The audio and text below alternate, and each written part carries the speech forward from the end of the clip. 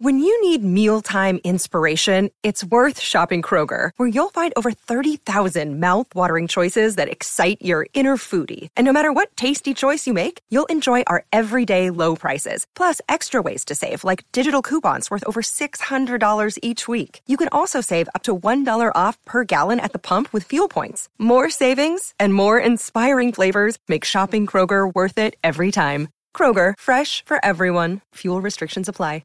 Welcome to Money is Not Evil podcast, the show where you will be inspired to change your life.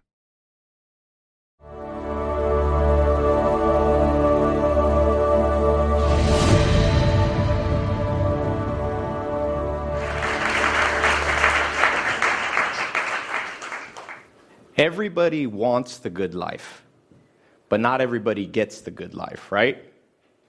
Imagine for a second, if right now, today, how much more successful would you be if you just started a company 50-50 with Bill Gates as your business partner, and he was using every trick of the trade that he used to build Microsoft into one of the biggest companies in the world?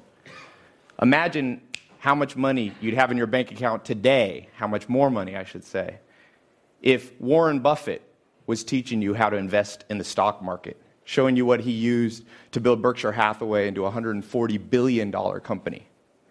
Imagine how much happier you'd be today if the Dalai Lama was your personal guide, showing you how to find fulfillment in life, in the little things that most people overlook. Imagine how healthy you'd be today if, when you woke up, you went down to your gym, and Arnold Schwarzenegger was waiting there. He was your personal trainer, right? Showing you how he built his body into the most fit body maybe ever, right?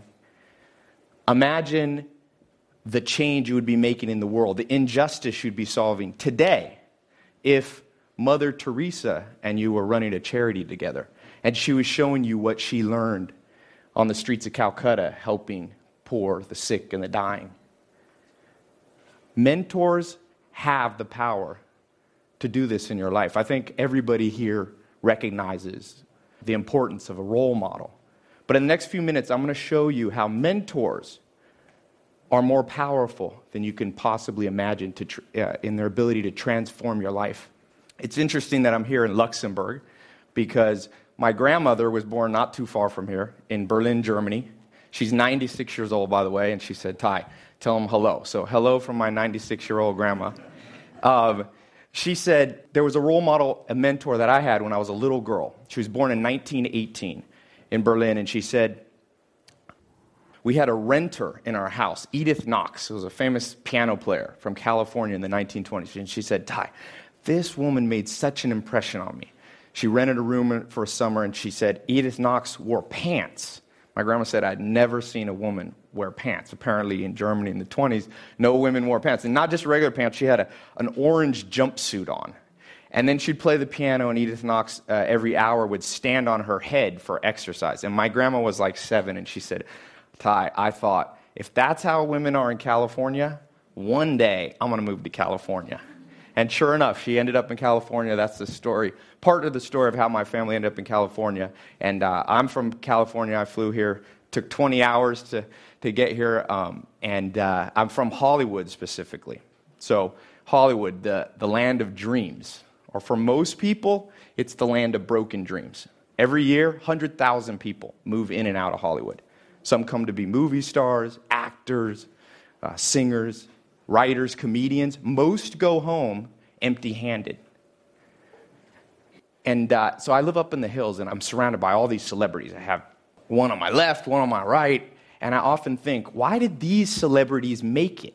What did they do differently that allowed them to make it? Because in Hollywood, everybody wants something, but not everybody gets what they want. So I want to talk a little bit about that today. Because life is short. I think we all realize the sands of time quickly can slip by in your life. And you don't want to be old when you finally get the good life, or too old, right? It's like the Dutch saying, we're too soon old, too late smart. Steve Jobs said, I didn't want to be the richest man in the graveyard. And I realized this. I remember back, I was younger, and Alan Nation, one of my mentors, he had told me, he said, Ty, He said, what did you want to be when you were 16? That's the truest version of yourself. What did you want to be when you were 16? And I remember at 16, I wanted to find the good life. You know, Aristotle talks about eudaimonia, his definition of the good life: health, wealth, happiness, love, all those things. And I remember going, it's too hard. How am I ever going to figure this out? There's so many hard questions. I'm 16.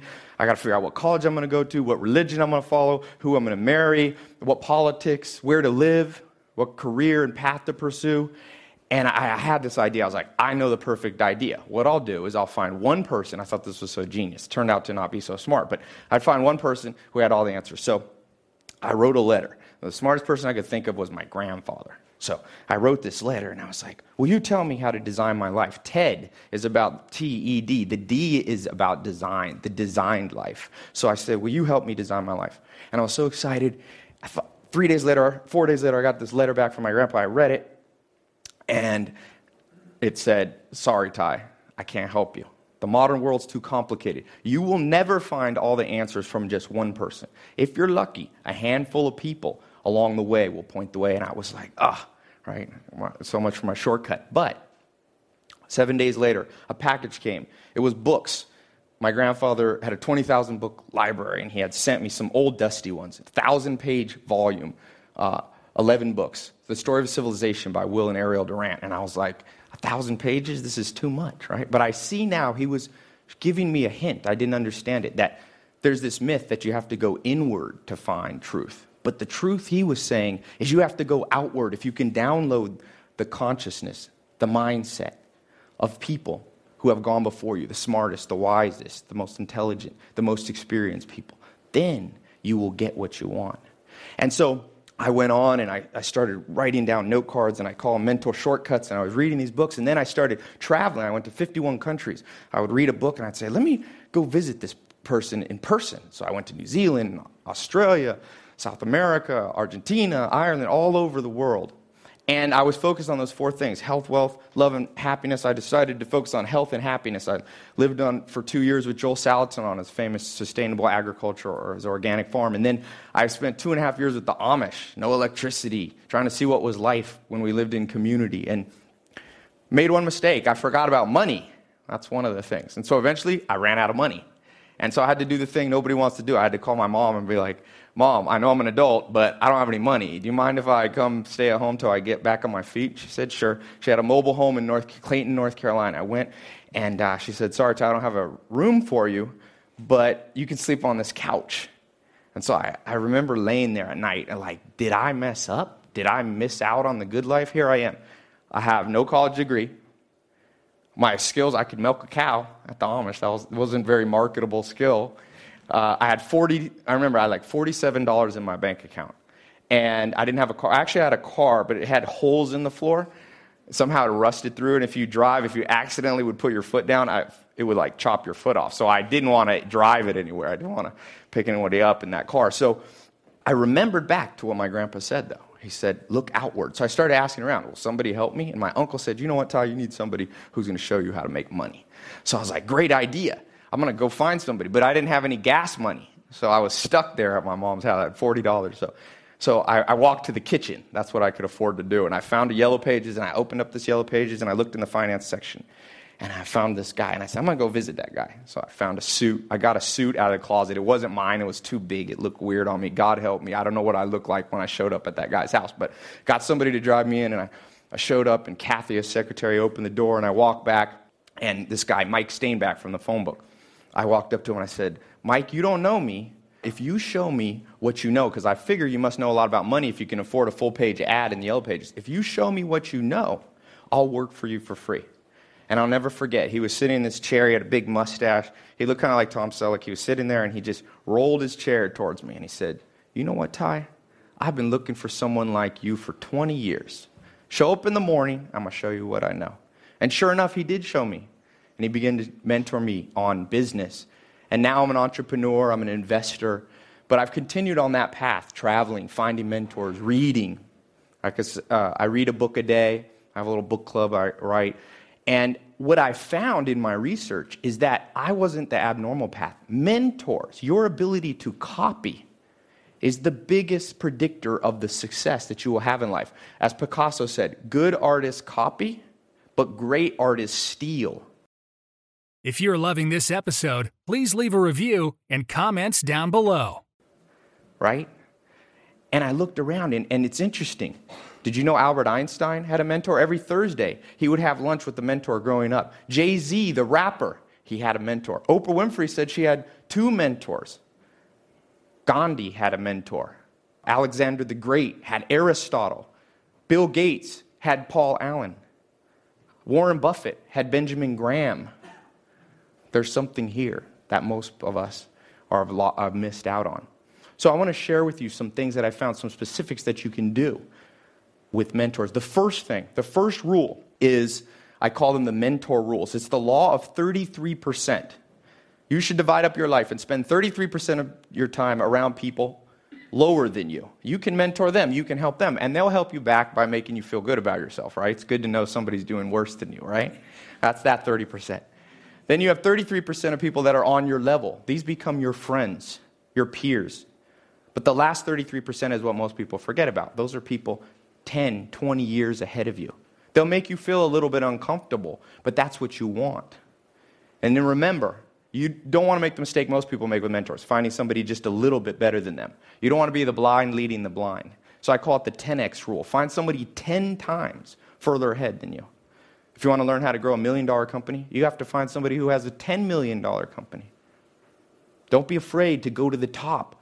In-person mentors are amazing, and you can get people like Warren Buffett, Bill Gates. You'd be surprised. My friend heard a talk, Frank, he's a director in Hollywood, and he's like, Ty, you're not going to believe this. I heard your talk, and I emailed some people, and Elon Musk, the founder of PayPal, the only man to own 3 companies worth $1 billion, he wrote me back, and I had lunch with him.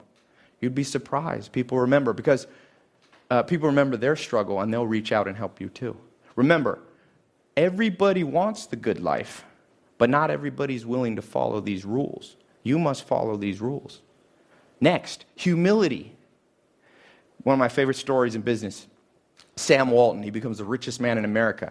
He starts Walmart, this big empire, and he takes a trip to Brazil, to Sao Paulo. And when he's there, in Sao Paulo, his host family, his friends, get a call from the police department. They're like, come bail out Sam Walton. He's in jail. By this time, he's an older guy, billionaire. They rush down. If you've ever seen the inside of a Brazilian jail cell, it's not a good place for a 70 or 60-year-old billionaire, right? And they ask the police, "Are you crazy? Are you arresting him?" They're like, "We didn't know who he was, and we found him crawling around the floors of stores." And they asked Sam Walton, "What are you doing?" And he's like, "Oh, I was just taking a tape measure and measuring how wide the aisles were, because I was trying to figure out if these Brazilians knew something that I didn't know." Already a billionaire. You'd think he'd be cocky. You see, everybody wants the good life, but not everybody's willing to be humble like Sam Walton was. You have to be humble. Next, perseverance. The media has tricked us. They only show us the success at the end, but Bill Gates started at 12. It wasn't until 31 years old that he was a billionaire. He said from age 20 to age 30, I never took a day off, not even one. You must persevere, and in your search for mentors, you must persevere as well. I've been lucky enough to become friends with one of the top real estate investors in the world. I said, "How in the world did you get started?" He said, "Back when I was 19, I decided I wanted to do real estate. And I lived in a little town, but I knew there was one developer that was pretty good. So I went down to that developer's office. I met the secretary. I said, I'd like to meet this developer." She said, "Sorry, he's a busy man. He didn't have time to meet you." I said, "I came back the next day." She turned me away. 17 times. He said on the 17th time, the lady felt bad for him and said, "Listen, here's what you do. Hide behind the plant by the elevator. When he comes out of his office at the end of the day, jump in the elevator and he won't have a choice. The doors will close. And you got 4 floors to convince this guy that you're worth, talking to." I don't know what my friend said, but he said enough that when they got to the bottom of that elevator, that developer said, "Meet me at the airport in the morning. Well, I'll go down in my private jet. You can come down with me to Florida. I'll show you how I invested in hotels down there." Sure enough, my friend learned from this mentor and became one of the wealthiest real estate investors in the world. He persevered because, you see, everybody wants the good life, but not everybody's willing to persevere to get it. You must persevere. Next, books. Books you should see as hidden treasure. Think about it. If I told you, because as I said, mentors are great in person, but some of the great mentors are no longer alive. Shakespeare, Darwin, Freud, Mahatma Gandhi. But if I told you all those people were in my house, they're going to be there this Saturday answering questions, magically I can make that happen. Would you show up at my house? Of course everybody would buy a plane ticket and end up in California. They are there in my house. They're in my library. They can be in your library too. Talking about Sam Walton. This is a man who made $160 billion for himself. More than all the other billionaires basically combined. He wrote a book on his deathbed. How many people have read it? It's a tragedy that not every business person's read a $5 book by a man who built an empire. But it's because the modern education system has turned people off from books. You got to rewire your brain. Let me show you a few quick tricks. First thing is stop seeing a book like a one-time event. See a book like a friend. You read it over and over. You come back, and just like Friends, you pick a handful of them. I recommend you find 150 books. There's 130 million. Can't read that many, but 150 you can read over and over for the rest of your life. There's no rule either at how fast you have to read them, at what pace. I set my own pace. People say, how do you read a book a day? Sometimes I take a week. But sometimes books only have one or two things that are worth reading. In fact, most books only have that. So I flip through the pages one time. I like to go through 3 times. First time I read the table of contents to back. The second time, go a little faster. The third time, I just focus on one chapter. See yourself like a gold miner, just looking for that one nugget. Then put it back on the shelf. The average American buys 17 books a year, maybe reads 1 a month. You should read at least 1 book a week. Because remember, everybody wants the good life, but not everybody's willing to read to get it. You must read more. And lastly, Stoic versus Epicurean. One of the first books that I read, this 11-set volume that I got from my grandfather, there was a quote that I wrote down. A nation is born Stoic and dies Epicurean. Stoics were people willing to sacrifice present pleasure for something better later. You could say they were investors. Epicureans lived for now. They were consumers. They said you only live once. There's a saying, if you're in a room and you don't know who the sucker is, you're the sucker. You never want to be the sucker. Guess what the media wants to do? I could tell you, I'm from Hollywood. They bombard you. We see on average 2,000 ads a day. They're trying to sell you something. Luxury comes at a cost. It comes at the cost of killing your hopes, your dreams, your ambitions. So toughen up a little bit. Be a Stoic. When's the last time you went a week without eating sugar? Or walked instead of taking a car to get groceries? Or did 100 push-ups? Or turned the air conditioning off? Toughen yourself up. Take a cold shower. You see, everybody wants, but not everybody's willing to toughen up to get the good life. You must toughen up. So, in closing, I'll share with you my favorite poem, Chief Tecumseh. He says, love your life, perfect your life, beautify all things in your life. Seek to make your life long and its purpose in the service of your people. Mentors will help you do that. They are the shortcut that you want. You don't want to do it the hard way. Find a mentor. No matter if you're just starting out or if you're already experienced, there's always someone to learn from. You must follow those rules. Be humble. Persevere. Read more. Toughen up. Remember, it's going to be a little bit hard. It's like Tom Hanks says in the one movie. It's supposed to be hard. The hard is what makes it great. If you do these things, you will find the good life. Thank you.